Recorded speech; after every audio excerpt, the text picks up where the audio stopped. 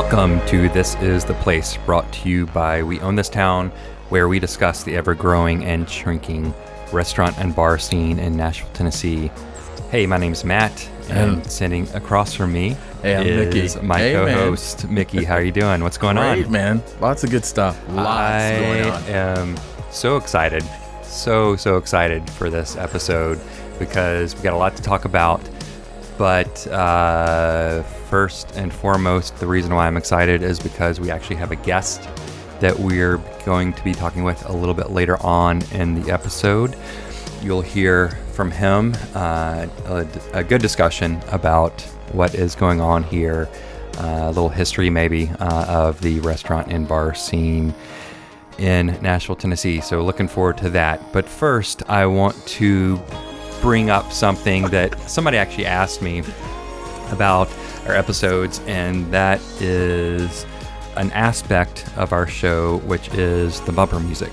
And for anybody who don't know what bumper music is, it is music that is played in a radio broadcast or a podcast episode, either at the beginning or a theme song, something like that. So we have two pieces of music, and we are so lucky that we have some access because We Own This Town. Big Dog, Boss Hog, Michael Leeds has a record label, YK Records, which has been around for 10 years, and he has released a bunch of really good artists, and two of those artists are Uncle Skeleton and J. Leo Phillips. So on the front end, we have Uncle Skeleton, which is Ross Warner. His last record, Cocoa Beach, one of my favorite records of 2017. Ross was super cool, let us use some of that music. And then, of course, J. Leo Phillips, which has been around.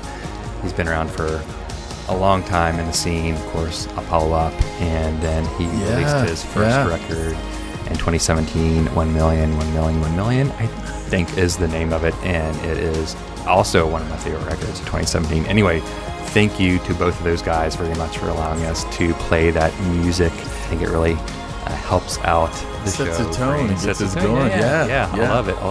Real quick, also, a couple episodes back, we mentioned some music that didn't make it on the podcast, but there's one you talked about Shame, and I just want to say Shame from the UK is great, and I think they might be the next U2. Oh, I'm just going to say that. What a prediction. All right, let's drop that. Let's drop that there. So you've been sending over the past week, I've 8 o'clock, 9 o'clock at night, I've been getting these texts of photos, and it's been pretty much nothing but burgers. So last episode we talked about the Slug Burger. So you said, I'm going to go check it out. And then you just kind of went I had a burger crazy. Binge. I have to eat, and burgers were available. Yeah, so you went to Hugh Babies. Yes. I think you went to Husk 404, Brown's Tavern, Make Her Ready, Butcher and Bee. I'm probably missing some others. I don't know. I think Burger Week was, I think, about a month and a half ago. Dude, but who celebrates Burger Week? I don't. Burger Week could be every day. Doesn't matter. If it was in May or whenever it was. You're going to do it when you want to do it. So what the hell, man? All right. Let me ask you something. Are you on cholesterol medication now? I can maybe help you with that. I'm a little worried. I am not. I should watch my cholesterol, but I have a fix for that. Okay. It's a future show. All right. But anyway, all right. So it all started with the Slug Burger. Where did you send me to have that? Went in depth a little bit last episode, at Hugh Babies. And so, you said you're going to check it out. So give me a report. I did. Okay. So I'm from the South. Okay. Yeah. And I remember vaguely, as a kid, eating something that vaguely resembled what you're describing on the show. And I went and I actually had the Slug Burger. They only have it on Fridays. So it's limited. Only on Fridays. And that's why I couldn't have it, because I went with my kids. I know, but they only have it on Fridays. And I told them that I did a podcast, and and they denied me. It didn't matter. That. So it was, dude. It was like eating a fried piece of. Have you ever had a fried green tomato? Yeah, but not as tangy. Okay, that's the thing, and it was like pork and ground up meat. It's all I can say is that it left me wanting a real burger after I ate it. Okay. Okay. So I had the like it. slug burger, Uh-huh. and I do actually recall having this at some point in my life. Right, when you were younger. In my youth. But the slug burger, it's worth a try. It's something Yeah. to try. But I also had the cheeseburger. I also had the brisket burger. Right. And they're all fine. That's Yeah. what I'll say about those. Right on. So what else you got? Oh man, I continue. So are you gonna rate these? No, I mean I'll get to the best one. Okay. So I also had a burger at Butcher and Bee, which I love Butcher and Bee. Mm-hmm. They had a green chili burger. And green chili, I think I mentioned Right, that. you talked It's about New the last Mexico, episode. whatever. Yeah. It was really good. I mean, Butcher and Bee does everything very well, but the burger was great. Then I was thinking about the past and trying to go Right. back to some of the noted places in It's been Nashville around from for back in a the really day. long time. Since Bobby's Dairy Dip. 1927. I didn't. Oh, you didn't I go didn't there? go to Bobby's. No. Sorry. 1927. Brown's has been around since Brown's, right. 1927. Yeah. So I go in on Wednesday afternoon, lunchtime, and I have the cheeseburger. Yeah, people have been talking about Browns Forever. ever since I've been here. It's a little. It's a trailer, right? It's just a little trailer. Little trailer it's just a little trailer. I think there's Off more at 21st. nostalgia attached to that place than anything else. The Right. burger was fine, and I'd eaten Yeah. there before 1,000 years ago, but Yeah. the cheeseburger was fine. So from there, I was motivated. I was like, oh, well, what about Husk? From one end of the spectrum, completely. I had To the to next. really. I wanted to. I like high and low. So what about Husk? I won't So mention the price difference. I'm sure it was whatever. Is it Yeah. always about that? No. I mean, a No, burger. no. I mean, One- I'll pay. I'll pay what I got to pay for a good burger. I see that. So then I go over to Husk, and again, their burger is phenomenal. Okay, and Husk is a noted restaurant here in town, and it was delicious. I had the burger at the bar, and then the bartender also told Any me standard, just special sauce or anything like that, or it's just they do whatever. this is not the Splendid Table, man. Come on, dude. Sorry, I know. I just Come on. But I think they may Keep have moving. they may have It a was special. Speaking of special sauce, though, if you take Hugh Babies yeah, and then Maker Ready, yeah, their burger was on par because they both have a special sauce, and Yeah. I think Maker Ready's was just a little better, but it was Sure. about the same. Yeah, okay. But there's a huge price difference. Yeah. Anyway, so Huss, their burger, they're noted for it. I only serve it during lunchtime, and it was great. Now, All right. saying all of this just to bring you to, I don't know. Did you go to Tavern? Yeah, I also went to Tavern, and their burger is very delicious as well, Yeah. too. Because Tavern's a part of the whole M Street Collective, and you've got Kane When you say Prime that, and all I don't this- know what M Street Collective is. It's a under M Street's umbrella. You've got Whiskey Kitchen, Tavern, Okay. anything, Virago, Kane Prime, all those places. Oh, okay. So they have access to some great meat, and Tavern's burger is quite tasty. Yeah. And somehow I forgot that it was out there, and I went, and it was delicious. They have the shoestring fries, and everything's great. But for what's out there, Still, this just still. the 404 Kitchen. yeah. We You can only briefly get the talked about You can only last get the episode. burger at the bar. At Gertie's Bar. Yes. Yeah. Who has an amazing selection of whiskeys that rivals just about anybody in town. Yeah. But the burger, I saw that the name of the burger, I think, is called the Bolus Burger. yes, Which is funny just because my day job, I do work in the healthcare industry. And so I immediately thought the word bolus is, usually when you're in a hospital, you get a bolus, which is a shot, a rapid injection of some sort of medication versus a slow burn drip of something. And so tell me that's about it. Is that exactly what it was. This burger is amazing. Yeah.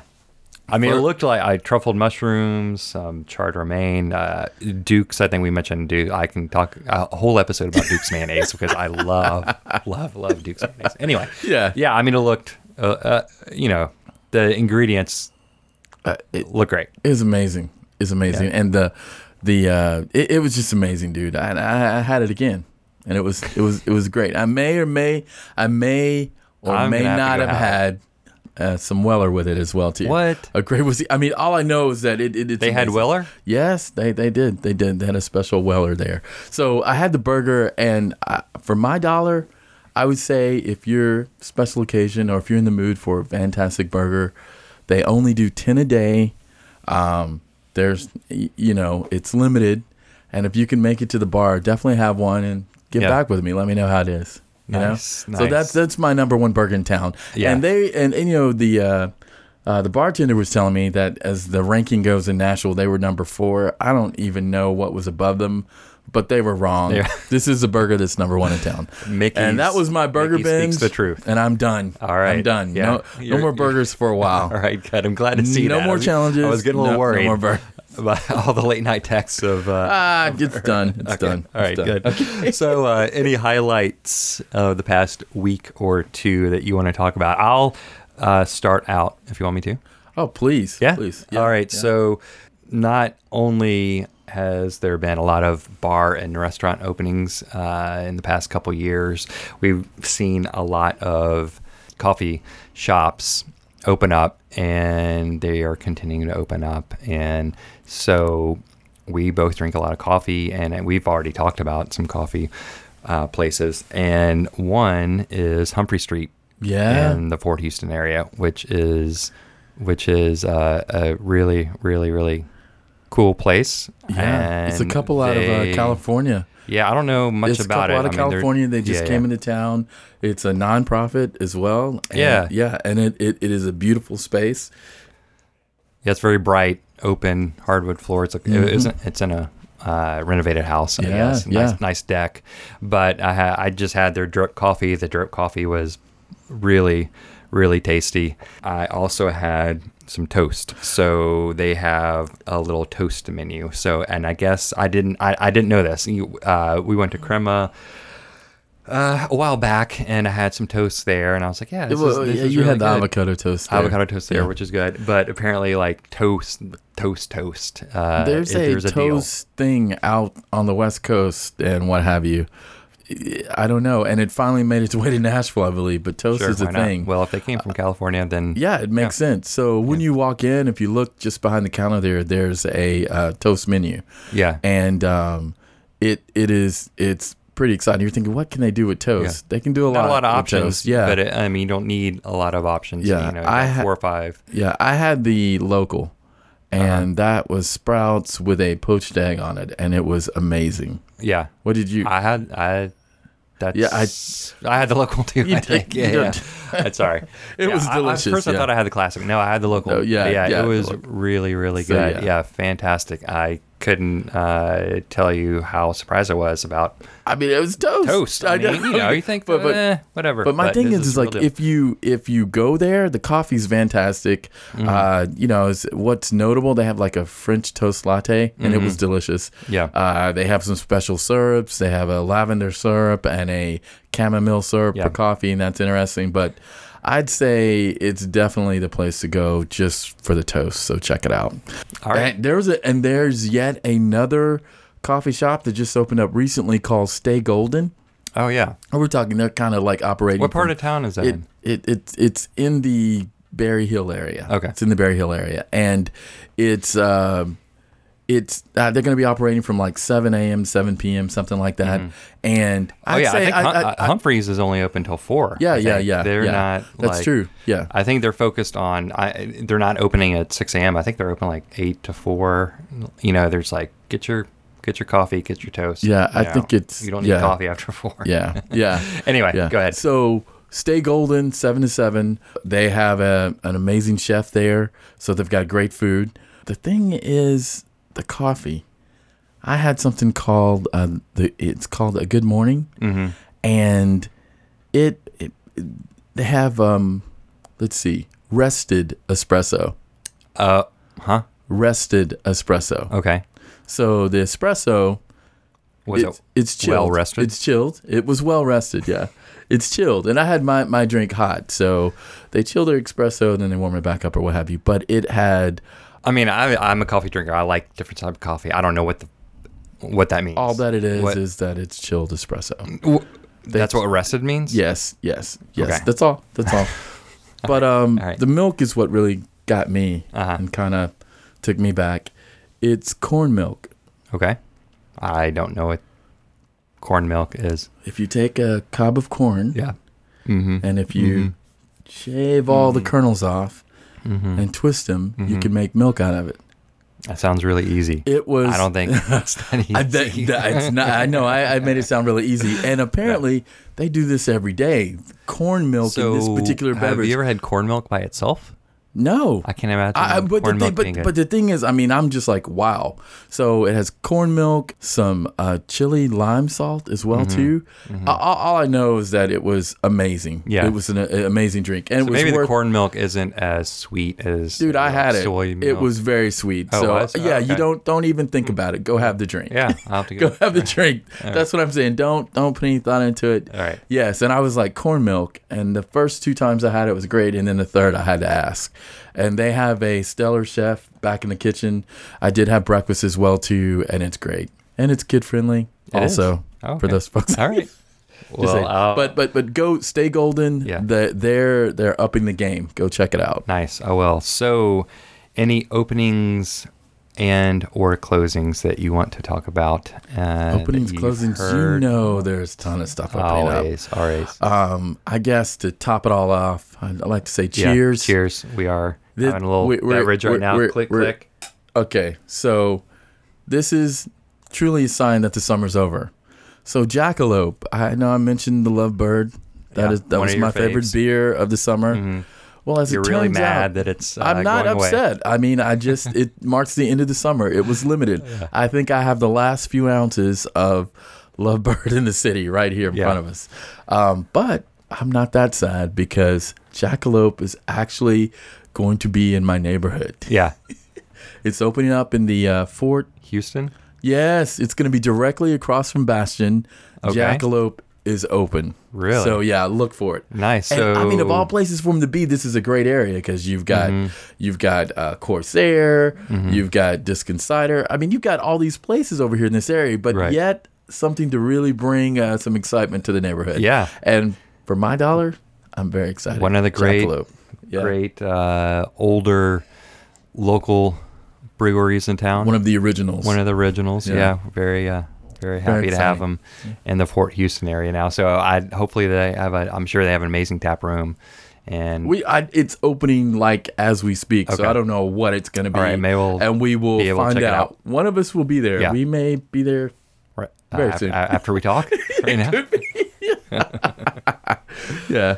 So tell me, so when we first started talking about doing this podcast, you said, hey, man, I got to get my hair cut.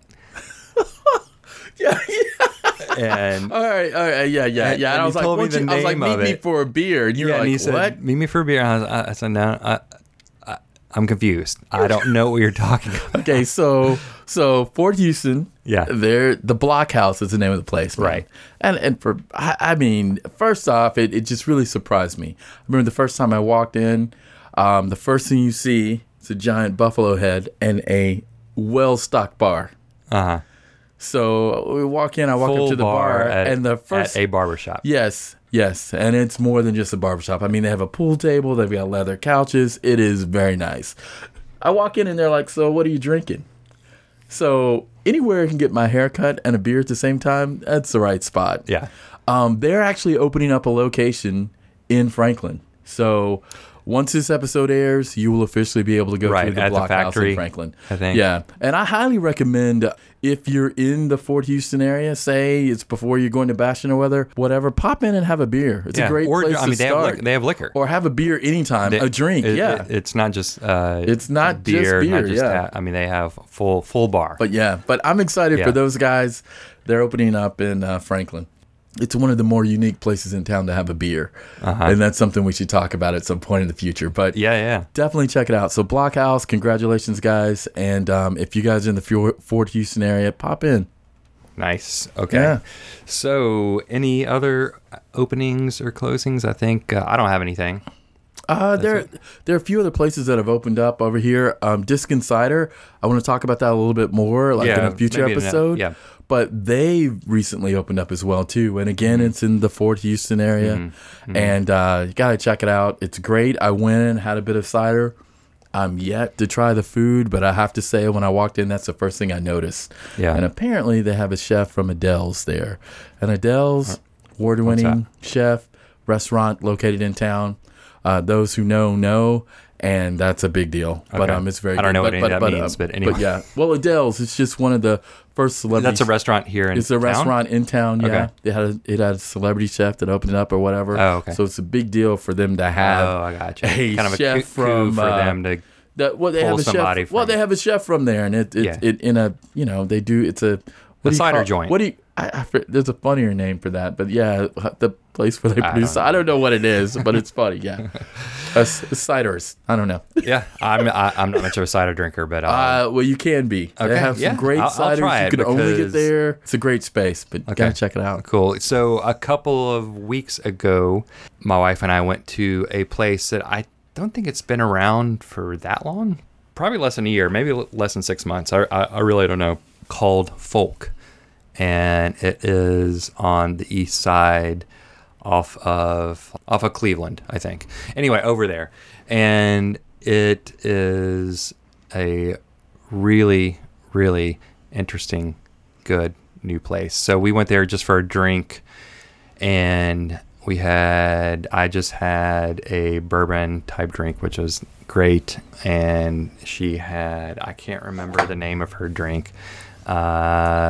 I talked to the bartender, though. The drinks do have some kind of off the wall names, and I asked him about it, and I think he mentioned that they used maybe the Wu-Tang name generator to get some of those drink names, which is cool. Anyway, just love the look of the place. The feng shui is 100% right.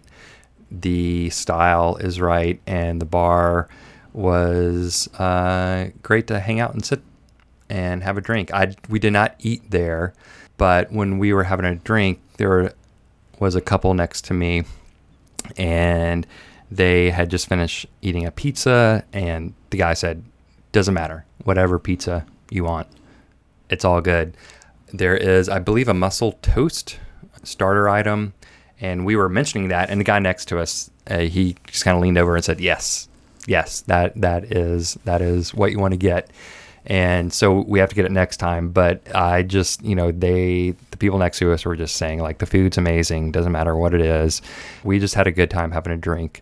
And so I know that you have been there and had some food.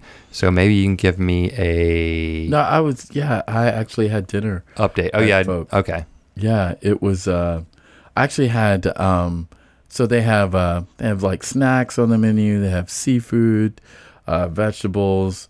They have big plates. But the pizza is. When I sat down, I sat by someone that was who lived in the neighborhood. Mm-hmm. She's in there about once a week. She was telling me, and she was highly recommending the pizza. I was leaning towards having that, and then I saw the lamb meatballs, and that changed my mind about everything. So I had the lamb meatballs. It was like a grilled squash and pickled onions, and it was amazing. It was so delicious. And to my right, I actually saw one of those pizzas you were talking about. Yeah. And it happened to be someone that works over at the Catbird Seat. What? Yeah. So and he highly recommended everything that was on the menu. But the pizza looked good. Everything looked great. If somebody from the Catbird Seat can recommend something in another restaurant, I would imagine I would take their advice. I mean, they probably know. I'm just saying. I mean, if they're spending their time eating there on a day off, that's great. Wow. So Folk, speaking of drinks, Nick was behind the bar, and I had the drink that I had. I think it was almost seasonal. It had a bit of watermelon and something else in it, but I'd say once I started eating the food, I kind of forgot about the drink. Oh yeah, not that the drink wasn't bad, but the food was so delicious. So good. Now, the folks behind Roth and Daughters are responsible for Folk. Yeah, I want to go there. I haven't been there yet. Oh wow. I haven't been to Roth and I've been Daughters. to Roth and Daughters. A lot of folks know about it in town. It's Yeah, a I mean, great it's been restaurant. around for a while, It's in the so- same. I mean, it's in the same categories like City House. Okay. And they used to be the only players over there in Germantown. Right. And now they've branched out a bit and they've got Folk. Folk is great night out if you're on a date. Probably recommend taking an Uber if you were going out that way. And definitely got to check out Folk. Yeah, I'm gonna go back there definitely for dinner. Looking forward to doing that. So, anyway, a couple of weeks ago, we went out one night, hit up a couple places, and one of the places, I think it wasn't the last place. Dino's was the last place we ended up that night. Shout out to Dino's. The next to last place we went to was a place called the Green Hour, and tell me a little bit about that, because I'm still not 100% on like, okay, what is it during the day? What Okay. is it at night? So the Green Hour is located in a place during in the day, Germantown. and just located in Germantown. It's at 5th and Madison. The space itself, it is a chocolate shop by day called Tempered. Okay. And it's a great chocolate shop. They've got some amazing taffy. It's $28 a pound, but it's well worth every pound. Anyway, so basically what the deal is, it's like it's a pop-up bar, or it started off as a pop-up bar. Uh-huh. But Thursday through Saturday, 8 p.m. until 2 a.m., Uh-huh. it's a bar. Right. And specializes. if you happen to be in the neighborhood and you see the neon sign above the door lit up, it says absinthe. And if that's lit up, then they're open for business. Okay. There Is may that be the a- only absinthe bar in town that you know of? You know, I don't know. I'm just asking. yes, it is. Okay. Yes. Well, you would know. No, I'm just That's what I'm saying. saying. I'm just saying. Yes, it is. Okay. It's the only one. I mean, but if you want to have a true absinthe experience, you can have it there. So yeah. Yeah. You put me on the spot. Come on, man. It is the only one. No, I'm kidding. I'm kidding. Dude. All right. Anyway. So we went there and it was a lot of fun. I had a great time there. We were able to sit. It's a pretty small bar. Yeah. And it's a really small shop. The whole place is small, not very many tables, small bar. We were able to get two spots at the bar and sat down, looked at the menu, immediately saw some music references, which isn't the first time that we've seen some cocktail names as music references. If you listen to episode 1, Rosemary and Beauty Queen does the same thing, but this couple music references, at least that I noticed off the top of my head immediately, were some song titles of Tribe Called Quest songs, which was still one of my favorite rap groups of all time.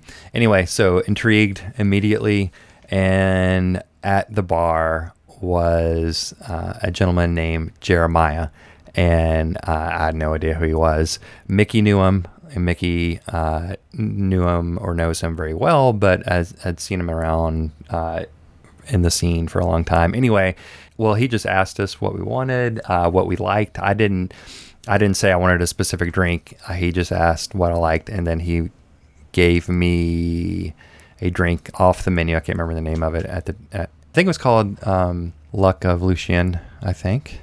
And I don't know what you had.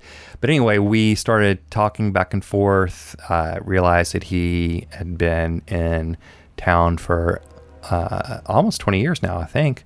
You know, he has seen the evolution of the restaurant and bar scene, and he's been a part of it. And after leaving the Green Hour, I told Mickey, I said, I want to talk to Jeremiah on the podcast. And Mickey said, well, I think I have his number. I will ask him. And so we reached out to him, and he agreed to do it. And that's who we have that we are going to be talking to here in just a minute. Anything else you want to say about our experience at the Green Hour? All I can say is that it's a great place. I mean, highly recommend if you have an evening out, late night, or what have you. Definitely grab an Uber, pop over to the Green Hour. It will be an experience. Yeah, it was great. I loved great. it. It was so much fun. Definitely want to go back there again, and hopefully I'll be heading back there soon.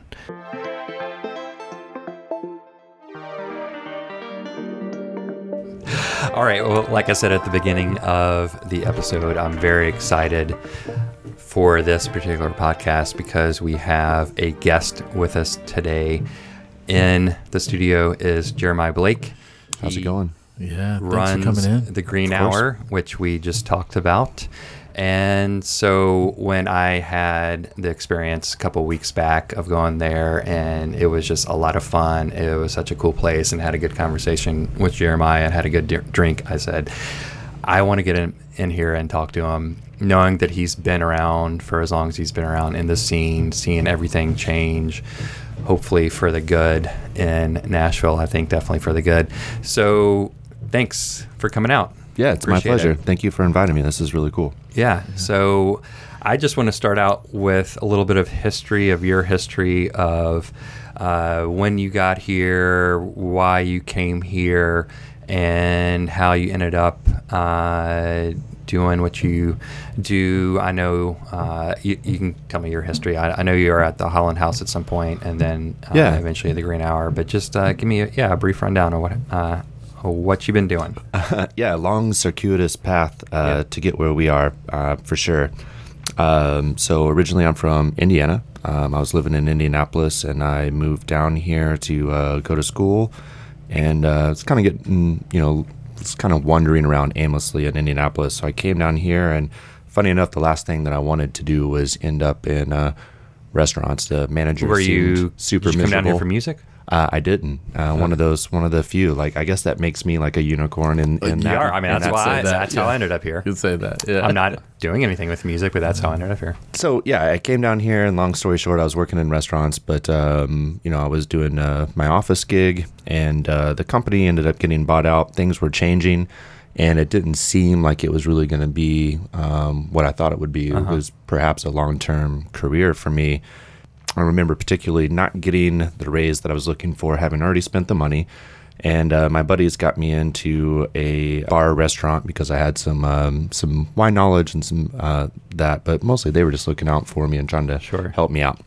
So I got in with no experience, sitting there lying on the application and feeling really weird about it, just real naive. Doing what you got to do. Yeah, just like trying to do that. And I just remember there was this gentleman sitting next to me, a larger man, but dressed impeccably, beautiful suit, the cufflinks, the really nice watch, sitting next to this beautiful woman also in business attire.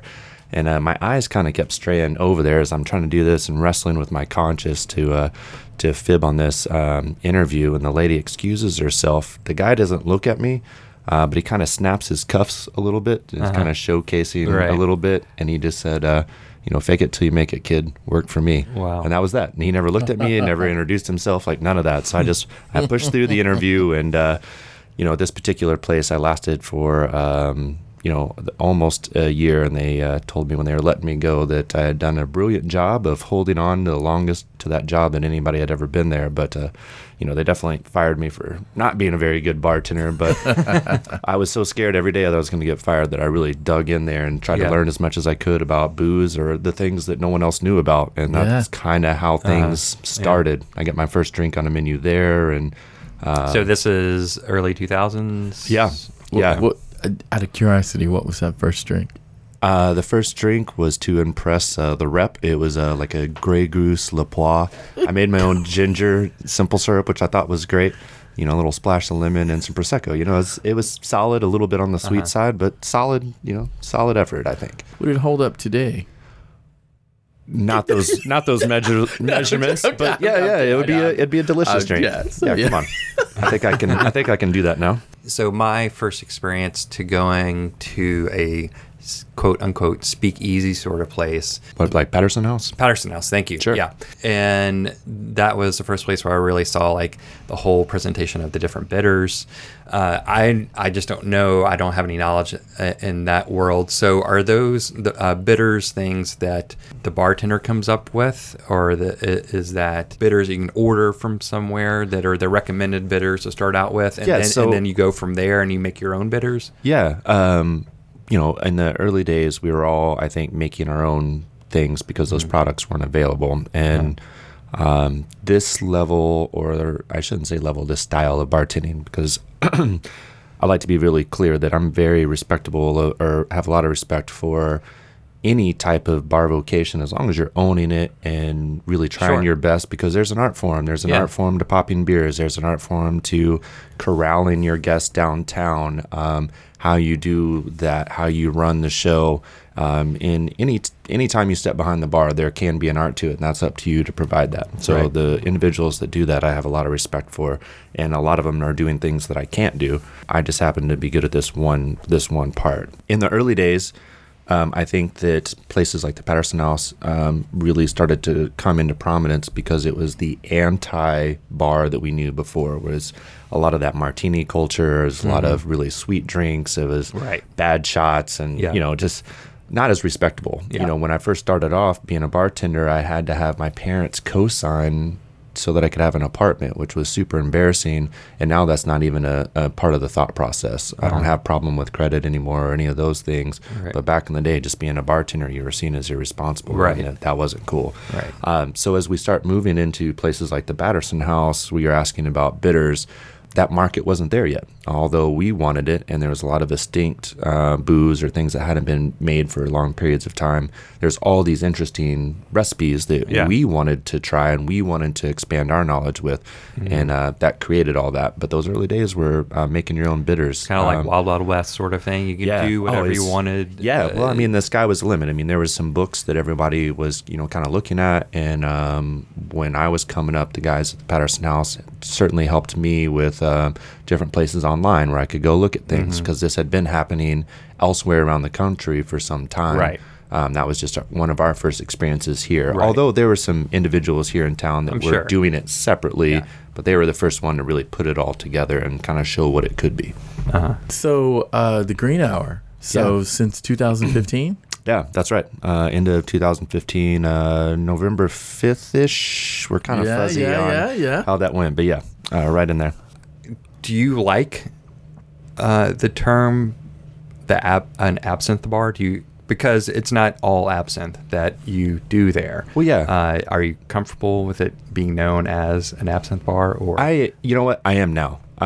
Early on, it was more of just like the marketing thing, because I was afraid that absinthe would come across as intimidating. And so we would say craft cocktail bar and absinthe lounge, because to me that just sounded cooler. Yeah. I don't know if it does or not, but we crafted everything that we do just to make sure that, as for us, it's about the vibe. The absinthe thing helps us stand out, and I have since gained a really deep appreciation for it. And I love how well it goes with the chocolate, and it's a beautiful thing and a beautiful spirit that needs its proper attention instead of all the funny business that goes along with it. So can you tell me your first experience with absinthe? I'm not real sure if I 100% remember the first one. Was it in Nashville or was it somewhere else? Yeah, it was definitely in Nashville, and it was probably at Holland House. I didn't like it. I know that. Didn't go over well. I didn't know what I was doing at the time, but so absinthe used to be not available in the States or in Tennessee, or my first experience with it was in England at an absinthe bar there in the early 2000s, and that's why I thought I couldn't have it here in the States. Yeah, so it was illegal until 2007, and honestly, the law didn't change so much as that it was proven that absinthe didn't follow the reasons that they made it illegal in the first place. There's nothing hallucinogenic about it. There's nothing harmful about it. It's just a high-proof spirit with a lot of beautiful essential oils in it. You just kind of treat it like an alcohol tea and unlock all of its goodness. But 2007, that's when it came back into being, and then we were able to import starting in 2010, I believe. Okay. So for someone who comes to your bar and says, I want to try absinthe, but I don't think I like it, is there a particular drink that you, as your go-to drink to try to introduce somebody to it? Depending on how busy you are, but what we like to do is just chat you up just for a second and see what it is you don't like about it, what are your feelings about it. But we like to tell our staff if they really want it, that's 51% of it right there. Right. And so have the experience, and maybe you don't love it at first, but it's been my experience that the closer you get to the bottom of the glass, the more you're starting to enjoy it as you get used to it. But we'll just kind of find out where your palate is by asking a couple choice questions and try and direct you into that. Mm-hmm. But if I can sense that real hesitation on that, then I'd rather make you a cocktail so you can experience but still have a good time with it. Because that's what we're all about. Yeah, definitely. So let me ask you this. So and this isn't directed towards absinthe, but being behind the bar and somebody doesn't ask you or try to have a conversation with you about what they like, they just say, I want this drink. And then they have the drink and say they take a couple of sips from it and they say, I don't like this drink. I want to try something else. What is your approach to that? I don't know if conundrum is appropriate or not, but I guess it's on an individual basis for the person behind the bar. But at this day and age, if somebody's paying $14 or whatever, $12 for a drink, and then they say, well, I don't like it, without talking to the bartender first, I feel like it's kind of on the patron to say, well, why did you ask for this without talking to me first? Or are you saying, okay, that's fine, let's try something different? Sure. I think I understand what you're asking is... I've just seen it happen before. Sure. Where the bartender is kind of like, well, why didn't you talk to me first? Well, there's a ton of different scenarios, and I'm not going to take up your time going through all of them. Just like anything as a profession, there are a million micro thoughts that happen in a second about what direction you should be taking something. Yeah. And so there's a lot of information that I'm taking in right away. The amount of confidence that they have I seen them before? How are they holding themselves? There's so many tells that sometimes I can tell that you're ordering something that you think you should order, and I'll give you an out before I run off to make it. Right. We're not that busy. We're never that busy to mislead you, because that's not what we are trying to do at our place. I need you to have a good time because we're so small. I need you to keep coming back and tell all your friends and their friends and their friends. So what you're saying is it's like the guy that's at the fair and he says, let me guess your age. Maybe. No, I mean, it's certainly not. It's not that. It's not that mystical. I say that because it seems that way though when you're on the other side of the bar and it's like, I've heard you say, so what do you like? I kind of like beer and blah blah blah. And you're like, okay, I got you. And you're like, boom. And they're like, this is the greatest drink I've ever had. I've seen that over. Well, so there's tells, and there's early identifiers. Well, I mean, it's like Malcolm Gladwell had the book called Blink, right? And it's about all of the things that you learn, almost creating like this muscle memory for your brain about different scenarios and what you've seen before, and just drawing upon that to lock in for that person's good time. And it's my job to know all that, not the guest. And so I don't have expectations for that. And so, like I said, I might look at your age. I might look at... There's so many things, and I don't want to give this away because people are going to feel like I'm psychoanalyzing them or something. I don't. But it's funny. But I've seen it though. I'm just saying firsthand. But he's very good at like. I think I only like Miller Lite. My girlfriend drugged me here. I don't know what I want. And then boom.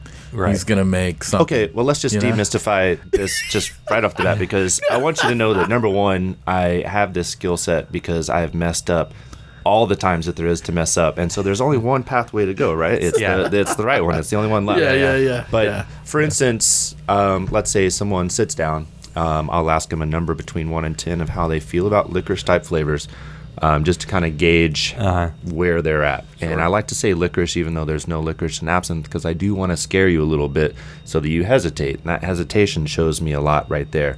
But let's say that they're like a 5 or 6. That's a pretty common answer. Now, as I start to ask them what kind of things that they like to drink, and I just want them to tell me, what they're into. Do they like gin? Do they like tequila? Are they into whiskey? What type of whiskey? Kind of going through those things. And through our lists, we kind of have little notes about little things that are connectors that kind of connect those brainstorms to help things make sense. That obviously just comes from your experience. Yeah. Well, just tasting things and like having that glossary of flavors in the back of your mind so that you just know how to steer people and you don't have to ask so many questions. So like for this particular absinthe, if they said that they like gin, I would ask them how they feel about tequila. gauge their response. Right. And then I would ask them about beer. And for this particular one, I'll say, do you like IPAs? And if they say yes, well, then I've got something that's really smells like a nice, wet, verdant English garden. It's got a little bit of that earth tone funk that agaves have. Right. And it's got that same kind of thing like IPAs. Those are all connectors in this weird way. And that kind of helps them, to know what to expect when they get it. And so doubt. I am leading you a little bit so that you're predisposed to like my choice. Yeah. But also, we have a pretty high success rate in doing it that way. And I think it's easier for the guests so that they can have more fun. That makes sense. I don't think it's fun to like go to a wine shop or having a wine dinner and them going through the things that they know that it tastes like, because well, that's what you know. I don't know that. Yeah. Tell me a story. Tell me just sell me the thing so I can get on with my night. I'll have to say, it's like the first time I met Jeremiah, I was on the other side of the bar having a drink, and I remember they were like, so this is our menu. So I looked through the menu or what have you, and they're like, you can have something off the menu, or you can have something on this list. They pull out these tattered cards out of their back pocket. I was like, I'm going to go with that.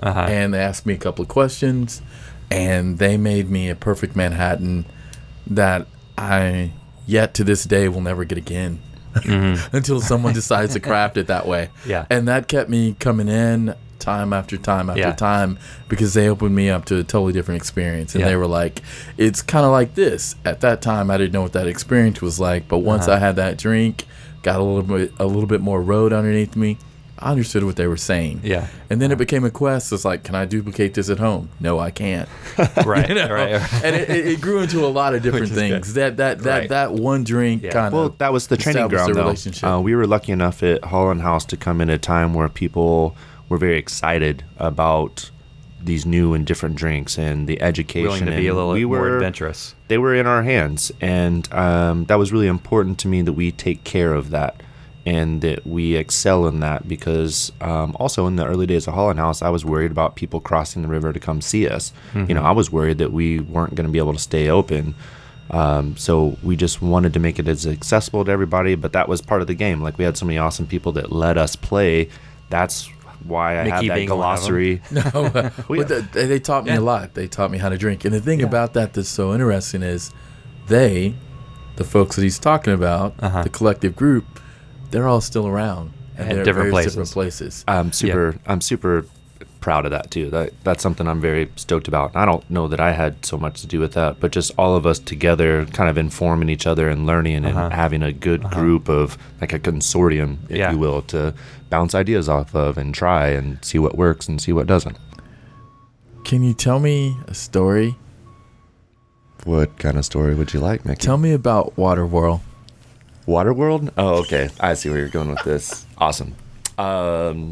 So I'll make this as short as possible. Short? No, give me the full on. Because I could talk about this for like days. Well, we got time. All right. The other thing is I realize there have been so few times that I've actually gotten together with you and you're not behind the bar. So this is a pleasure. So I'm ready for you to tell me the story. Well, yeah, but I'm using like this table as like this same thing. Still behind the bar. I tell people that all the time. Like, I have, like, they're like, I can't believe you're an introvert, and I'm just like, I'm an extraordinarily extreme introvert. Like, I have to, like, sometimes it takes me a long time to get out of the house, and people like think that that's really bizarre. But when I'm behind the bar, I'm behind the bar. As soon as those lights go down and that playlist comes on, then I come alive. You're a performer. I mean, if you step on the stage, you better start dancing or singing. Sure. You got that thing. Yeah, well, so we got a bar here. Next time, we totally we'll do. let you have actually make a few drinks or what have you. Okay, I'm into it. So, tell me about Waterworld, man. Okay. So this is a little bit of a deceiving beginning, but so it was my first trip to Tales of the Cocktail, which is a bartending convention in New Orleans. And we were invited to have lunch with the Four Roses group, who I had met at Holland House, and just really kind of fell in love with them. Like, the juice is great, but more importantly to me, it's about relationships. And that's really what booze is. Booze is an excuse to develop relationships. It's kind of like the social lubricant, right?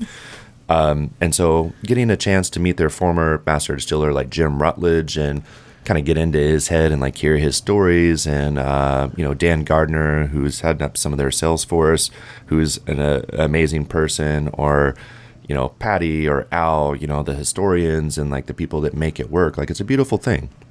And learning about Four Roses was so enlightening. So we go to this dinner, and I made sure to sit as close to Jim Rutledge as I could, because why wouldn't I want to sit next to the master distiller? So we just started talking, and it was real casual. And 2 hours later, we're being interrupted because he's got to say goodbye to everybody else who was there, who he completely ignored, because we got into this amazing story about how Four Roses really came to be and how it is now. So it was one of the most popular distilleries before Prohibition. They were killing it. They were one of 6, I believe, to be able to continue producing bourbon through Prohibition, where you used to be able to get a script, and I think it was a pint of whiskey every 10 days. Yeah.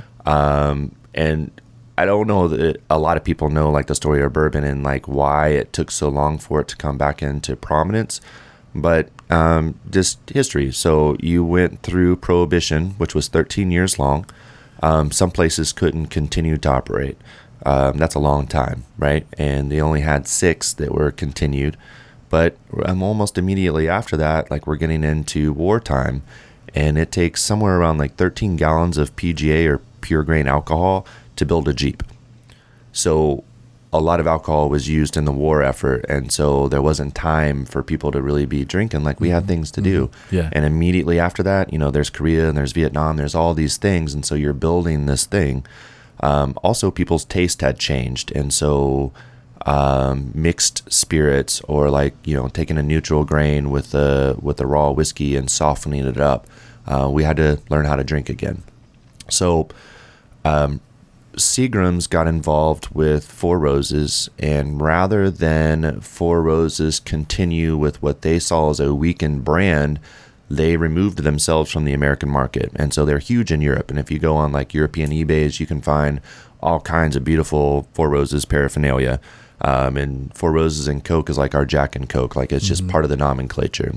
And they're also really big in Japan. And so they were overseas in that market, still in Kentucky, producing, but they were there, crushing it. So the Seagram's empire like grew and grew and grew, and it was this big conglomerate.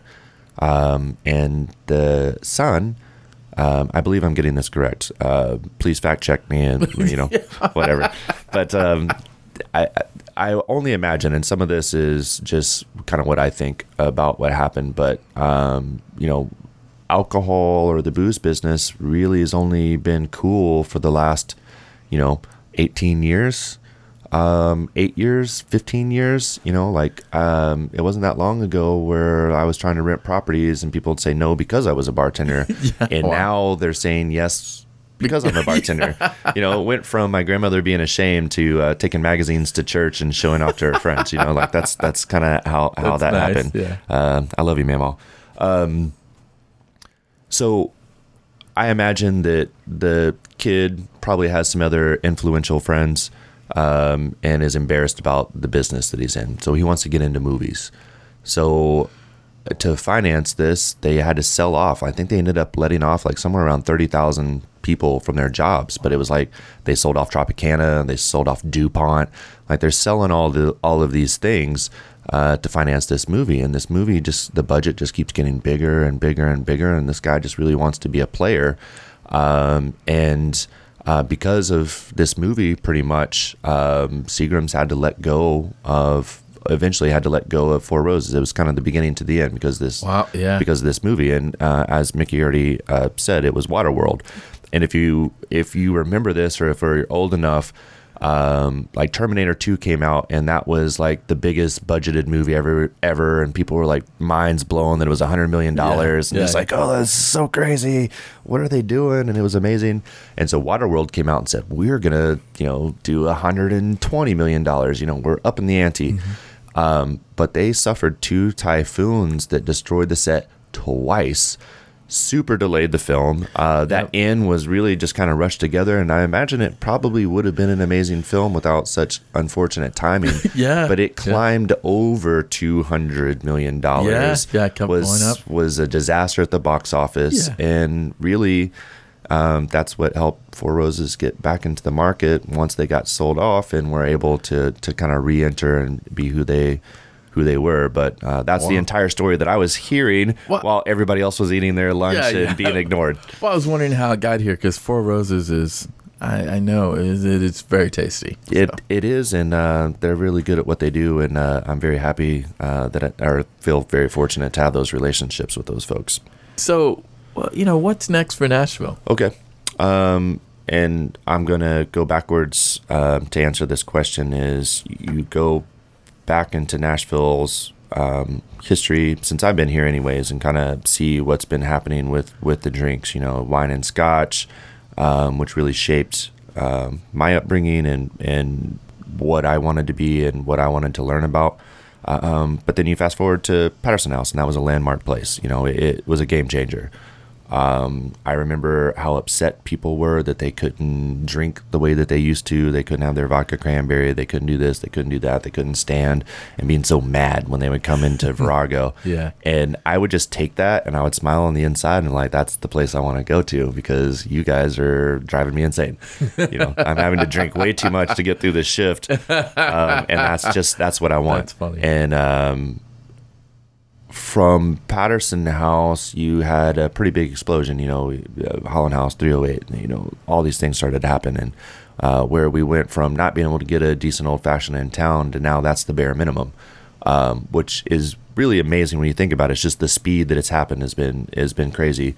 But now you have a place, and I think really the next notch is Pearl Diver that just opened up. And what they've done is so beautiful and so well thought out. It's so amazing that I'm not even jealous. I'm just kind of in awe of how much thought that they put into it. And I hope that it wins, best bar of the year. And and I don't mean in Nashville, I mean nationally. And to have gone from our little dive bars to creating a culture where maybe that's even a possibility is amazing. So what is next? There's an absinthe bar in Nashville that's staying afloat, and people care about it. There's going to be not just this one kind of an island theme bar, but there's going to be others that are going to be tiki styled for sure. And who thought that was going to be supported in town? We've got all those monstrosities downtown, and I think that that's going to continue to go down the Las Vegas way. I think it's going to be here's what I think is next for Nashville is I think that this new Nashville is really going to create a counterculture where people are trying to be the exact opposite of that. I certainly think that we are going to get to the point where maybe people are getting dressed up to go out and caring about that kind of thing, where Nashville's pretty casual. And I like that. But the more new Nashville it gets, the more I think people are going to want to seek another identity for the people that are here in a separation from some of the tourists, which we love. And I have amazing people who come to my bar all the time. They're out of town and whatever. But I just think when you look at the big thing, we've got all these beautiful hotel bars now, which is really amazing, and these beautiful places to drink at. There's no shortage of places for sure. But I think that maybe there'll be more places like Green Hour that are popping up due to financial limitations or whatever, but creating little niches and neighborhoods where you can have a good time and you don't have to worry about going out to the crowd. Yeah. I love the space. I've been there on a hot summer night. I've been there on a late night when there's a downpour outside. The place has got a vibe that nowhere else has, and it's great. So I highly recommend, if folks are thinking about going, grab an Uber or a Lyft and get over there and enjoy yourselves and go on to whatever's next, or let that be the cap on your evening, because there's not anything else like it. It feels very good, and it's worth a try. I love the place. Well, thank you very much. That's really kind.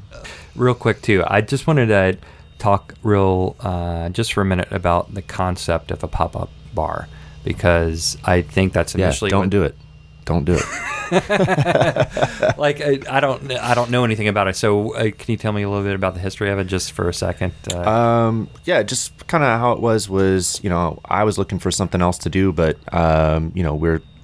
as spaces get more and more expensive, it just seemed to make a lot of sense to kind of share spaces and trying to figure out what that means. And I think by doing a pop-up bar, you can have new and different experiences without being locked into all the overhead and all of the things that are expected from a brick and mortar. So now we can go meet our guests elsewhere, give them different experiences in those. And I like that you brought that up, because if you'll stay tuned, there will be some of those on the horizon with Green Hour, exploring different locations and different vibes. See what happens. Okay. That's exciting. Cool. What's next? So yeah. All right. Well, Jeremiah, thanks so much for coming in and talking to us. Really, anytime. really appreciate it. Absolute pleasure.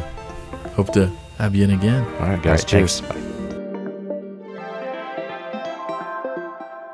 All right, so hope you enjoyed the episode. I think that interview went great. It was fantastic to have Jeremiah. Yeah, really talk to appreciate him us. coming Really by. appreciate him coming by. Definitely hope to have him and again in the future. We'll see if he has more to add later on. Yeah. So hope you guys enjoyed that. So remember, eat up, drink up, and if anybody asks you, this is the place you want to be. We'll see you next time. Bye. Take it easy.